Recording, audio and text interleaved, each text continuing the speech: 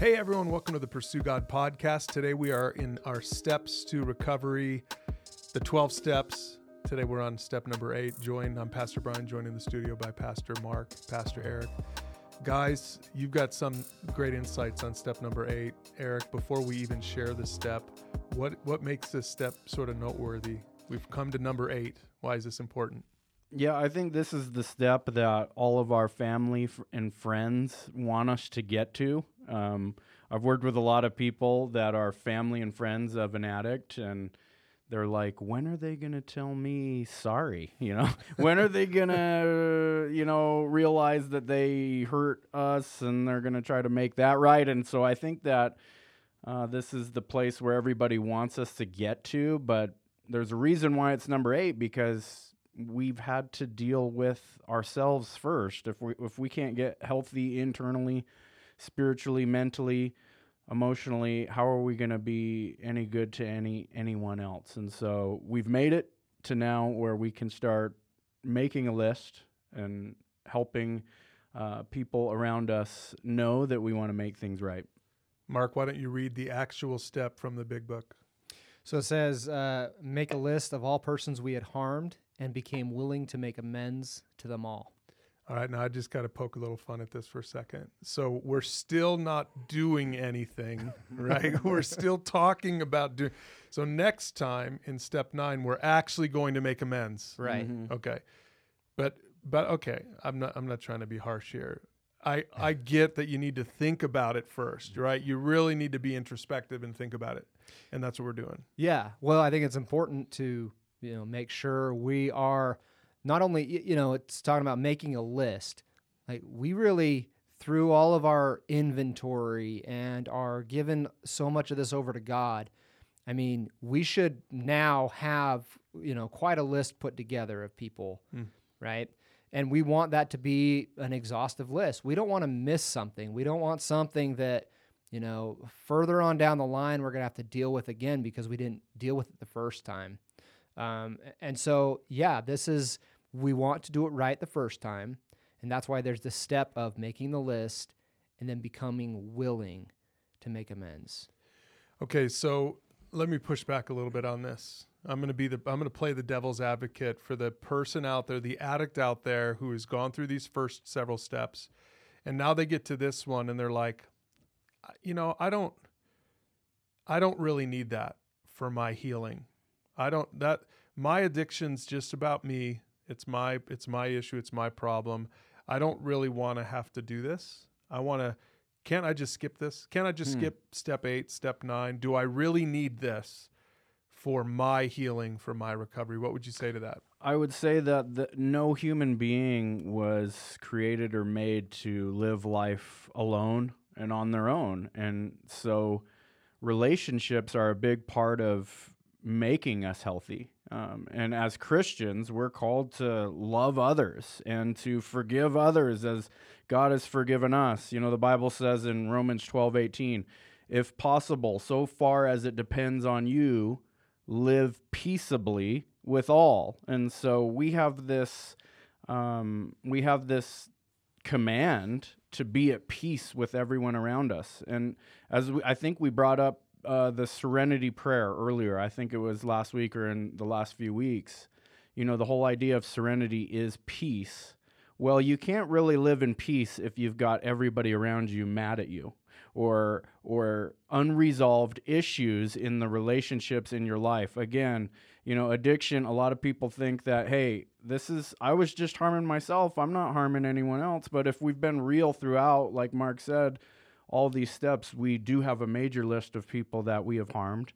And so to get to the place where we can have peace of mind in our relationships, we've got to deal with this issue. Okay, I'm going to keep pushing back, right? So what about the guy that says, I've already burned all those bridges. Why don't I just make a new set of friends? These are my clean friends. I've burned all these bridges with all these other people. Let's just leave well enough alone. And I'll just set, I get it, Pastor Eric. I want relationships, but I'll just be better with this new group of people instead of kind of digging into all this stuff from the past. Well, I would say that there's 2 reasons for that. One reason is I don't know another person's heart. I don't know how they're going to react. I don't want to deny, we can't deny people the opportunity to forgive us, because it doesn't just, it weighs on them too. It weighs on us and it weighs on them. And if we're going to deny them the opportunity to forgive somebody like we're commanded to do in the Bible, so especially if they're believers that we would think that we've burned bridges with, believers we're called to live peaceably with each other, to forgive one another our faults. And if we're denying somebody that opportunity, then we're not helping them to live biblically. But the flip side of that is that this step isn't all necessarily for other people either. This step actually is a lot for us. It's getting to this point of humility and realizing I've created a mess. Yes, we're forgiven by God, right? But I have consequences still here, on this earth with the people around me, and I need to do what I can to make that right, not only for their peace of mind, but for mine, to take a lot of that weight off. Whether they're going to choose to forgive me or not, that's something that we do talk about a lot in this step when we're mentoring somebody. Is it's not necessarily about if they're going to forgive you or not. It's whether you're extending the olive branch, you're cleaning your side of the street. Yeah, and we call it, exactly. Cleaning your side of the street means that you're clearing your conscience. Because again, our conscience has caused us to try to escape and self-medicate, to not feel the feelings of guilt and shame. Again, these are recurring feelings and thoughts that addicts have. And so to clean our side of the street means that we do everything that we can to be righteous, to do the next right thing. Whether people accept it or not, it's for our own recovery first, and then for other people. And so that's what family and friends need to hear too. It's even when we get to this step, which is a step where everybody's waiting for a sorry, they need to do it for them before they need to do it for you. And I know how hard it is to wait for an apology sometimes. But again, I think there's a principle, if you're a Christian that has a child or a family member or a friend that's an addict, you also have this call on your life to absorb the offense and to be a forgiver, even when they haven't even asked for forgiveness. And so this is really, again, a step for the addict. Okay, you kind of already addressed my third devil's advocate statement is, well, they're not even going to, they're going to slam the door on my face. They're not even going to hear it. They don't even want it. I've burned too many bridges with them. So it's embarrassing to me, and I think they're going to give me the stiff arm anyway. So what do you say to that person? Well, this is a step in humility as well. That's why I think that it's important that this comes after step 7. Step 7 was, humbly ask him to remove our shortcomings. We get to this level of humility here, and this is another stepping stone in becoming more humble, becoming more God-honoring in our life. And so regardless of how we think somebody's going to react, whether we think that they even remember this or anything, right? We're doing this because we want to live this new life that we're called to live. Mm-hmm. Yeah, and I think, again, if we've gotten to this place in our faith, as we've been walking through the Bible and through these steps, where we say, well, I certainly believe that God forgave me. So if a human being can't forgive me, that's on them. But at least I know that the creator of the universe loves me and has let it go. And so if a person, calls themselves a Christian, then that's between them and God. They've got to deal with that. That's none of my business. But at least I know that the most important person forgives me. And then I can go use that with confidence to then go out to the rest of the world. And what I would say is, next week we'll talk about when it's a good time to do that, when it's unsafe to go. Maybe you have some, old using friends or someone at a bar or an old relationship. It's just not good for you to go physically talk to them or be around them. There are boundaries that you put in place for this whole thing, but as a general rule, we're trying to get to the point where we're owning up to and cleaning our side of the street. Okay, you guys convinced me, right? I'm ready to make my list. Who goes on the list? Well, this is an exhaustive list. I mean, it really is. It's anybody that we have caused offense to, anybody that we've hurt. By this point, we know who's going on the list because we've addressed it somewhere throughout doing our moral inventory, going through our shortcomings. We've recognized how many people that we've wronged in many different ways. So I don't. That's a tough question to answer. It's going to be different for everybody, but it should be a pretty exhaustive list, I would say. Yeah, but I would say that I think that the first person that can go on the list, other than God, first and foremost, it should be to God, but the first tangible person ought to be ourselves.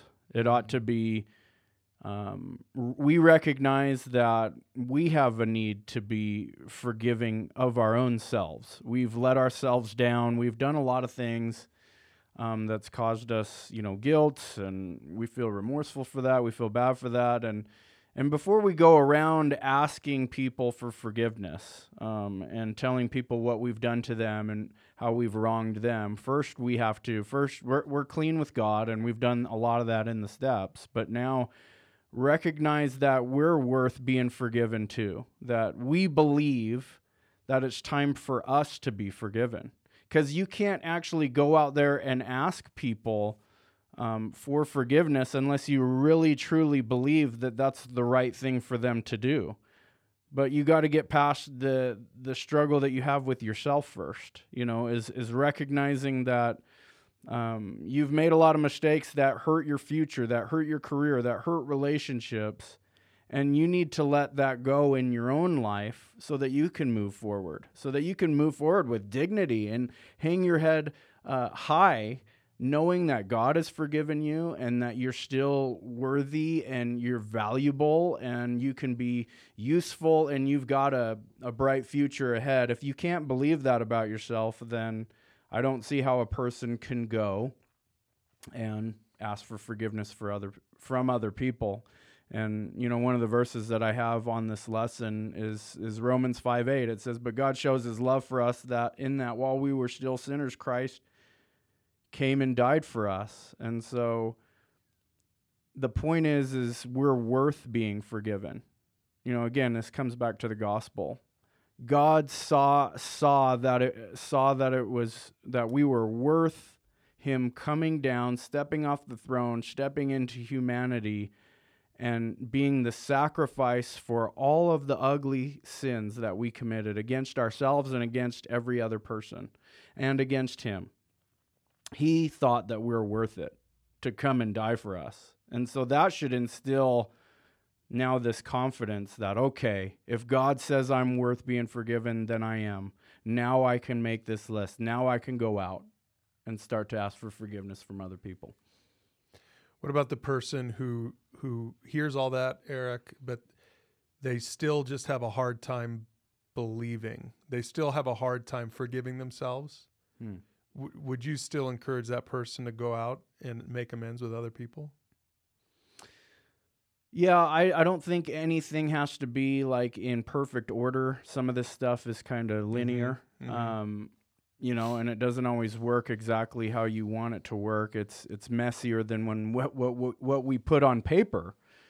And so when you have the opportunity and the opportunity presents itself and you don't have full confidence, well, confidence is just another word for faith and trust, right? And so you don't have it all, 100% perfect confidence about everything. There's still insecurity that will remain with us for the rest of our lives about some of the stuff that we've done. But sometimes this step of, going to make an amends is a step of faith, believing that this is going to do good for me and for the other person. And so in any kind of exercise in confidence, trust, faith, there's always some sort of a risk, I would say. Yeah, and I think that the person who feels that way, who has a hard time forgiving himself or herself, my guess is if you go out there and start doing this in the next step, then you'll find at least some of those people are going to forgive you. You might have some that don't forgive you. You might have some that hold on to that bitterness, which is really only going to hurt themselves. But there are probably going to be others who you might be even surprised who does, but who forgive you, and you'll see that that's part of the solution to unlocking the ability to really truly forgive yourself. Yeah, I think you generally do end up being surprised by the people who do forgive you, and sometimes by the people who don't. But yeah, I think, like Eric was talking about, it's kind of this confidence, this faith in, that we are forgiven, that we are worthy of forgiveness from our Heavenly Father. And that does, that's always we're always gonna kind of struggle with that. But we take this, we do continue to take this step anyways.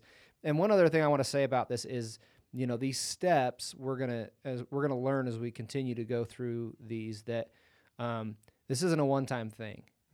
This is actually a lifestyle now. And so there might be people that, we're ready to make amends to. Maybe there are people that we're not, but we're not going to wait until we're ready to make amends to every single person before we go and make amends to the first person. Ooh, that's good. Right? Like, otherwise, I might never make amends to anybody. So just because I'm not feeling ready to make amends to somebody yet, I shouldn't hold off on the people that I am ready to make amends to. Yeah, and here's the thing about this also is that as we're getting closer to this, making a list of people that we want to make amends to, and we're forgiving ourselves, we've now got to examine our own hearts and see, are there any people out there that we're harboring any bitterness towards as well? Because again, we're going to be a hypocrite if we're going to seek amends and forgiveness from other people, but yet we've got unforgiveness in our lives. Because the truth is about addicts is that a lot of us kind of were led into our addiction or made a lot of bad choices due to some negative and bad things that happened in our lives that we had no control over. There's been so many people that have been abused, been emotionally, sexually, physically abused, grew up in maybe unhealthy homes and situations, bad relationships. All of these things have led to the unhealthy lifestyles that we had. And so bitterness, as we probably discovered in our inventory, might be one of those triggers that we have, one of those things that causes us to stay sick, right? And there's probably people that have done things to us in our past. And so, again, part of becoming willing is first humbling ourselves and saying, okay, God forgave me. I'm worth being forgiven. But now, before I go and start asking for forgiveness, am I a hypocrite? Do I need to forgive the person that harmed me way in my past? But Eric, do you have to wait for that person to ask for forgiveness to forgive them? No, not at all. Again, this is about cleaning our side of the street. And so actually, I'll tell you a story. There was a person in my life that abused me while I was younger. And then this person ended up totally unrelated being, locked up in prison. And I heard about it, later on in life. And I was going through kind of intensive outpatient treatment for my addiction as a teenager, and I needed to deal with this issue that I had actually never really talked to anybody about in any length of time until I got a counselor in recovery. And his idea for me to somehow make amends or let go of this, let go and let God, was one of the sayings, was to write a letter explaining, hey, this is all the stuff that I remember happened, but here's what's going on in my life. God's changing me. I've been stuck in addiction, as I think that you have been, but I've started to find victory in Christ, and I'm getting help, and I want you to know, and I wrote this in this letter, I want you to know that I forgive you. I forgive you for everything that you've done. But, so there's no but to the forgiveness, but I didn't actually feel comfortable sending the letter into prison or anything. And so what my counselor's suggestion was, and this is a common thing I think that people do, is we attached it to a balloon, a helium balloon. And when we had written this letter and sealed it up, we just let it go. We let it go, and I was able to get things off of my chest, bitterness that I was harboring, pain that I had, and forgiveness that I needed to give. Now, he might not know about it. I think I've seen the guy around, over the years or whatever. I think he's in and out of prison, but the healing that happened in my life because I did that was just remarkable. I can't even, I can't explain how wonderful that is to let go of burdens of things that you're holding against people. And this is where it's a good lesson for family members and friends. Like, learn to bitterness only hurts you, the most. And so we've got to learn to forgive these people, and especially for the addict, we've got to get rid of this stuff, forgive these people. And you never know whose backyard that landed in and how weird they thought that letter was. I was trying to visualize that too. It floats into some kid's backyard. Yeah. It was, but that was, I actually tell people to do that. Even now, like if it's a situation where you don't know where the person is, you haven't heard from them, or if it's a dangerous situation or whatever, there are some things that you just got to let go, give it to God. And that was like a really cool visual way, tangible, practical way that I could let go of some unforgiveness that I had. So let's follow that story into another scenario. How would it have been for you if he would have actually come to you and asked for forgiveness? Would that, you see what I'm saying? Because that's what we're telling the addict to do is, don't be the guy that's just in and out of prison who never makes amends, which this guy was for you, Eric, but you, by the grace of God, you were able to release it, like the visual of the balloon, you were able to release it, and it hasn't followed you in your life. Praise God for that. But what we're saying now is, if you were that guy, in essence, you hurt somebody, your actions, your addiction, whatever, it caused damage in other people's lives. What we're saying is, you be proactive and go to those people and ask for forgiveness, because not everyone's going to have a counselor working through that like you were fortunate enough to have. So that, in essence, what I'm getting from your story, Eric, is you didn't need the guy to come to you in order for you to forgive him. But there are a lot of people out there who won't ever get to that point. So your making amends, your willingness to make amends, is what's going to really hopefully unlock this freedom from bitterness and this stuff that can follow you around forever. I agree. I think that a lot of people might be shocked that we finally came to our senses and wanted to ask for forgiveness, to own up to some of the things that we did. It could be life-changing in another person's life. You never know how much bitterness a person's holding, that maybe they're in some kind of chaotic lifestyle that was sent into a, downward spiral because of the things that we did to people. Yeah. And so it's the right thing to do. And we're becoming moral people. We're becoming righteous people that want to do the right thing, because that's how God wants his people to live. And so ultimately we're trying to live above reproach now. We're trying to do the honorable and noble things so that we can have peace of mind, so that our consciences no longer just bother us to the point where we think we have to self-medicate. Yeah.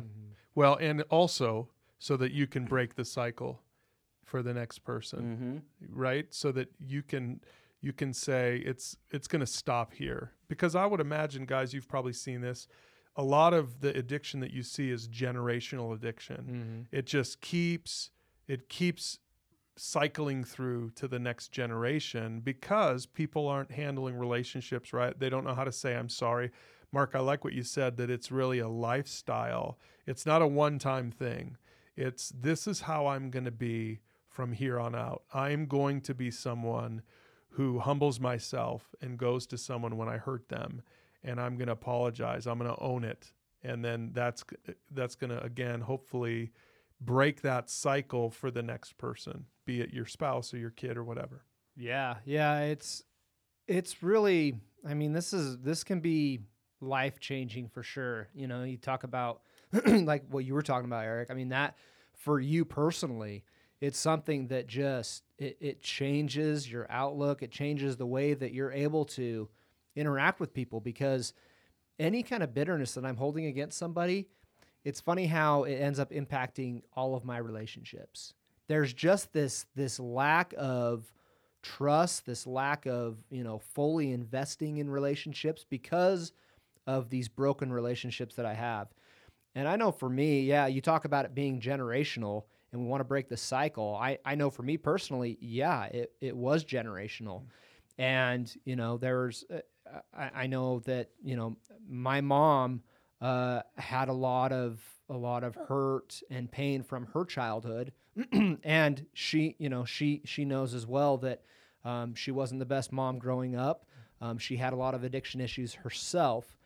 And so when I did this step with her, actually the step 9 of actually going and making amends, it was twofold. It was forgiving her for the ways that she'd hurt me, but it was also seeking forgiveness for the bitterness that I'd held against her.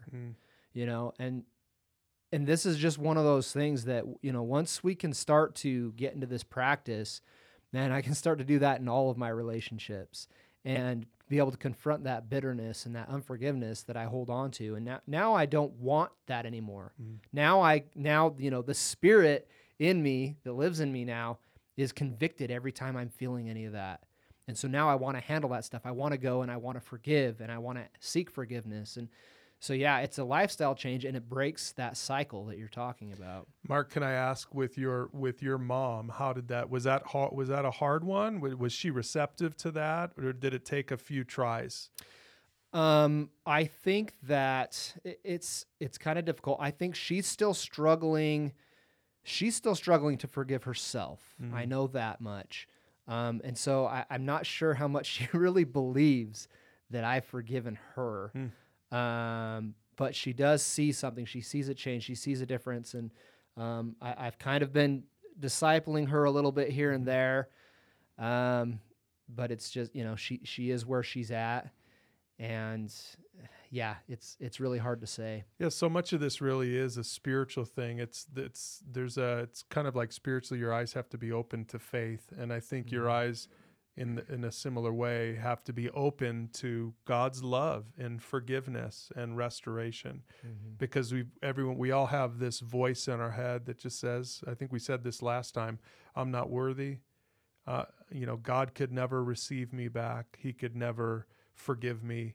And so the sad thing is then that becomes just, that feeds into that cycle. Right. Yeah. Right. That's how we relate to other people now. If we look at ourselves that way, then we certainly don't look at other people as being worthy of forgiveness either. And that actually, that's trying to break that chain. And for me, when I was so broken and I came face to face with everything I'd done, and I accepted that forgiveness, that changed the way that I looked at everybody else. That changed the way that I looked at people that had hurt me in my life, because, man, look how much I'd been forgiven from God. Man, how can I not go and forgive people too? Yeah, and so this goes to show that God saved us for a purpose. I think we talked about that. I think it's in Ephesians 2, 8 through 10. We talked about that a few weeks ago, that He saved us, He cleaned us up for a purpose. Now we are like walking gospel stories, walking testimonies to now all of these people that we've harmed, we're going around saying, look, I've been forgiven. Look, I know I was wrong. You know, like that's a miracle in and of itself. Yeah. Like, I think, you know, for most parents and people that you've Yeah, harmed, like, yeah. oh my gosh, they admit that they're wrong. Yeah, right. And you're going and you're telling them, look, my life's changed now. And I want to admit to you all this wrong stuff that I did. But guess what? God loves me and he forgives me. And I hope that you can too one day. But even if you don't, I still am going to hang my head high knowing that I've cleaned my side of the street. That's really what this lesson is all about. But you would be amazed at how people respond to humility. And that's one of the major themes throughout all of these steps, again, for an addict. And I'm pretty harsh with people that struggle with humility in recovery. I'm pretty direct about it because without humility, we can't see ourselves. Humility is like being blinded. You know, we can't see our own faults. We only see them in other people. And so while I may not be perfect and I still struggle with pride, one thing I do know is I walk around telling everybody a lot of my faults too. You know, I give myself praises and stuff like that, but I like to talk about my faults. It's one of those things that has just happened to me because of recovery. My wife will admit it. She's like, you're really good at like right off of the bat, admitting that you were wrong and saying you're sorry, you know? My problem is, you know, not doing it again. And that's where I need to grow. But at least I can get to the point where I'm like, you know what I've done is wrong. And another thing about this step, because it's been so ingrained in me, I've gone over the steps so many times. It's like what you said, when we have a rift in a relationship or things aren't right because I've done something or you know, some kind of conflict has come up, I have become almost frantic about solving the problem. I'm like, oh, we got to deal with this right now because I can't move on. I can't work. I can't do anything. You know, it's like, I'm sorry, please, you've got to forgive me. I'm holding on to their coattails. We've got to make this right. Because I love that peace. That peace when everybody loves everyone and everybody is good with me. Because I'm still an insecure person. When I know that everybody's good with me, it gives me the confidence, you know, to go out into the world and, you know, take charge and do what I got to do when everybody's good with me. But if there's some conflict, oh man, it still bothers me. It really does. Yeah. I appreciate that about you, Eric. And I think that is part of what makes you such a healthy person, that for some people listening, that's so foreign to them to think about, making it a lifestyle of we're going to be reconciled. It's like reconciliation is the air I breathe. I need reconciliation. I don't want to be at enmity. I don't want to be at war with somebody else. A lot of people listening to this don't even know what that feels like, to have peace with people as a rule, because the rule in their life is enmity. The rule in their life is there's just always something hanging over it. You don't ever feel right with someone. And I think that is part of again the cycle that Satan wants to get us in, is to feel like there's no hope. What you just described can never be me. But I would encourage people out there, it can be you. You can make this a lifestyle, and it'll change your life, and it'll change your relationships, everyone around you. One of the topics in our library that I pulled up, and we'll put a link to this below the resources for today's topic on Pursue God. It's called 4 Roadblocks to an Apology. And I just thought I'd read through these 4 real quick. People can watch the full video and have the conversation if they want to. Just search for apology on pursuegod.org. Roadblock number 1, you don't feel like you did anything wrong. Now, I think we've already gotten past that roadblock. We've spent, 8 weeks now trying to get past that roadblock. Number 2, you feel like the other person was totally at fault.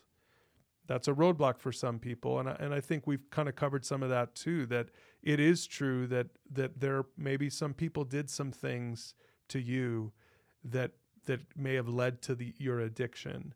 But you can still, Mark, your example with your mom was such a great one. You can still apologize for your stuff and then forgive them for their stuff. Number 3, apologizing makes you weak. Some people don't apologize because they feel like it's a sign of weakness. And again, I think we've covered this, that yeah, it is. And you are weak. You are, that's the point. Humble yourself, become weak, become vulnerable, and that's part of the solution. But this last one, I want you guys to address this last one. The roadblock number 4 is, some people say, what's the point if I'm going to fail again?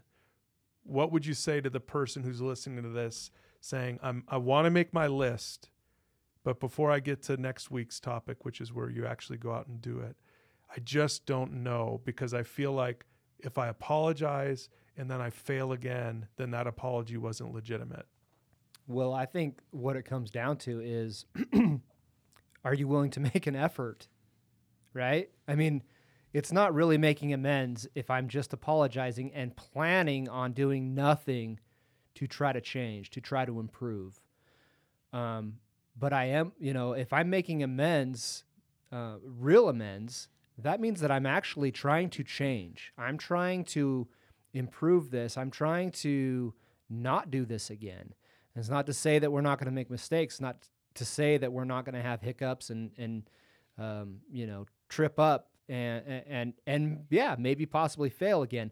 But if the person that we're making amends to sees and knows that that's not our intent, that we are trying to make this right, that we're trying to improve, that we're trying to grow, then I think those amends are legitimate. Yeah.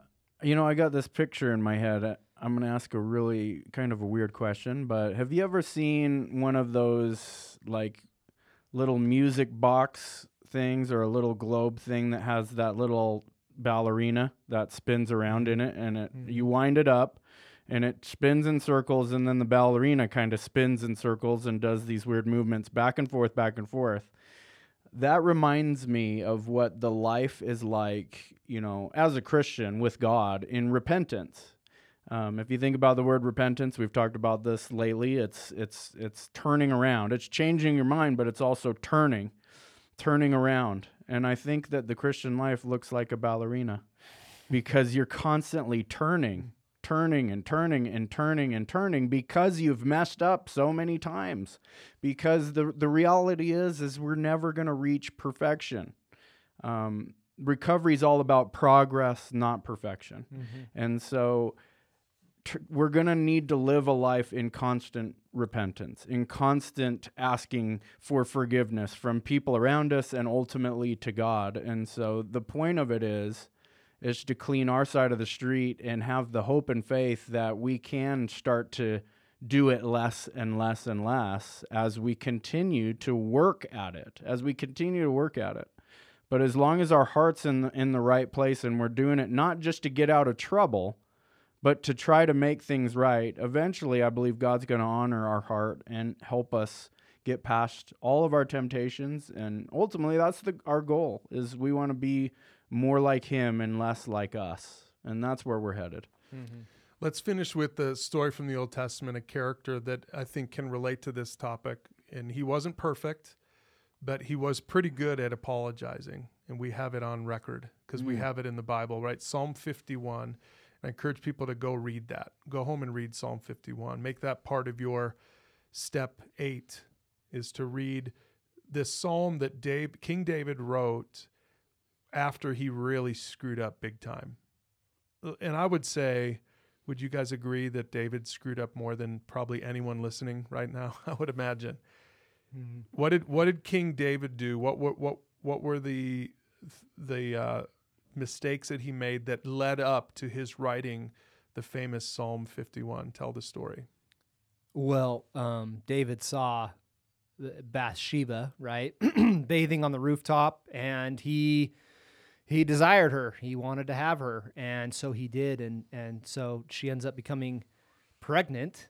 And so to hide his mistake, he brings back Uriah, her husband, who was out fighting battles for King David, right? Brings him back to the city so that he'll sleep with his wife and he can kind of hide his sin. Well, Uriah, being the upstanding guy that he was, refused while his men are out there fighting to go and sleep with his wife. So he sleeps outside the walls of the city. And so David's left with, he thinks no other option than to have Uriah killed. So he sends him out to the front lines, and they order everybody else to pull back but him, and he's killed by the enemy. And even after all this, I can't even imagine the guilt and everything that he was just weighed down by. But it took the prophet Nathan to come and confront him about this. But you know, a lot of times it's funny because that's kind of how it is for a lot of us addicts too, is all the horrible things that we've done. It takes getting caught because we just don't have the courage to bring it up on our own. And that's what happened with David. So he's confronted by Nathan, and he admits to it, and he recognizes his grief, and he's overcome with sorrow with what he did. This is the wonderful thing about the Bible for maybe some of you guys who are listening and you're not necessarily religious. I think hopefully this enlightens you. What I've discovered when I first started reading the Bible for myself was that this book is full of messed up people, that God changes their lives, and through humble submission to the Lord, great things happen. And the story of David is just one of many examples of a person who was a great sinner, who'd done a lot of things, but God uses in a mighty way. He's an adulterer, and he's a murderer. Mm-hmm. Yeah, and again, I can't imagine. I don't know anyone who essentially murdered another person's husband to cover up your adultery. I don't personally. Maybe you guys know people. Maybe you hang out with people like that, but I don't know anybody like that. So I honestly don't know anybody who has sinned so grievously as King David sinned. And yet in the Bible, after this happened, God himself calls King David a man after his own heart, which I'll be honest with you, when I think about it, it bugs me. Like when my flesh thinks about it, it bugs me, because if that was my daughter or my son he did that to, I don't know. Honestly, guys, I don't know if I could forgive someone like King David for what he did, but God forgave him. And some people have a problem with that kind of a God, but to me, those are self-righteous people. And I'm admitting that I tend toward being self-righteous, and I have to, this story for me, even Mark, as you told that story, just was such a great reminder to me, man, what a low thing that he did. What a scumbag thing that he did. But in spite of all that, and like you said, Eric, he didn't even come clean with it until finally the prophet Nathan called him out. Then he finally came. So it's like strike one, strike two, strike three. And I'm a baseball guy. 3 strikes and you're out in my book. But he wasn't. God restored him. God redeemed him. God still used him because what we're talking about here, because there's no other thing we can point to but that he humbled himself. And he finally did. It's never too late to say, I'm sorry, I was wrong. It was my bad. Yeah, and so what he said in Psalm 51, which was like, David wrote a lot of the Psalms or songs and poems.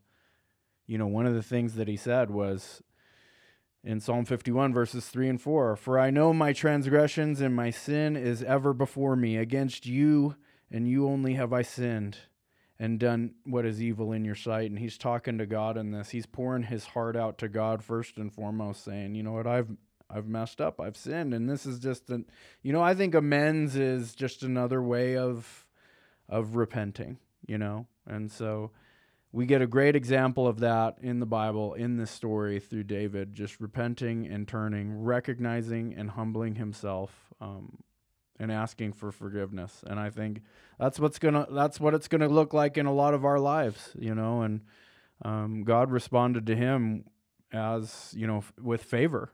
And has restored him, and we don't know if every human being's going to do that in this case in our lives, but we can know that first and foremost God did.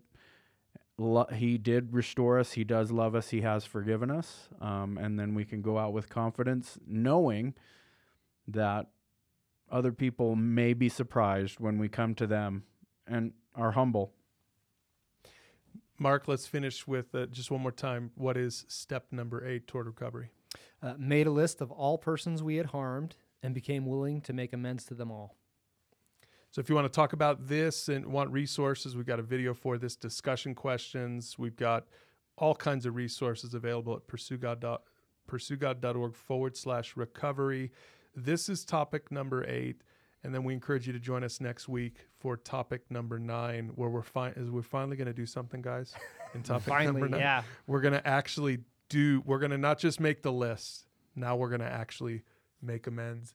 And next week, we're going to also share with you the 5 apology languages, because I think it'll be really good for people to understand that not everyone receives an apology the same way. There's different ways people receive apologies.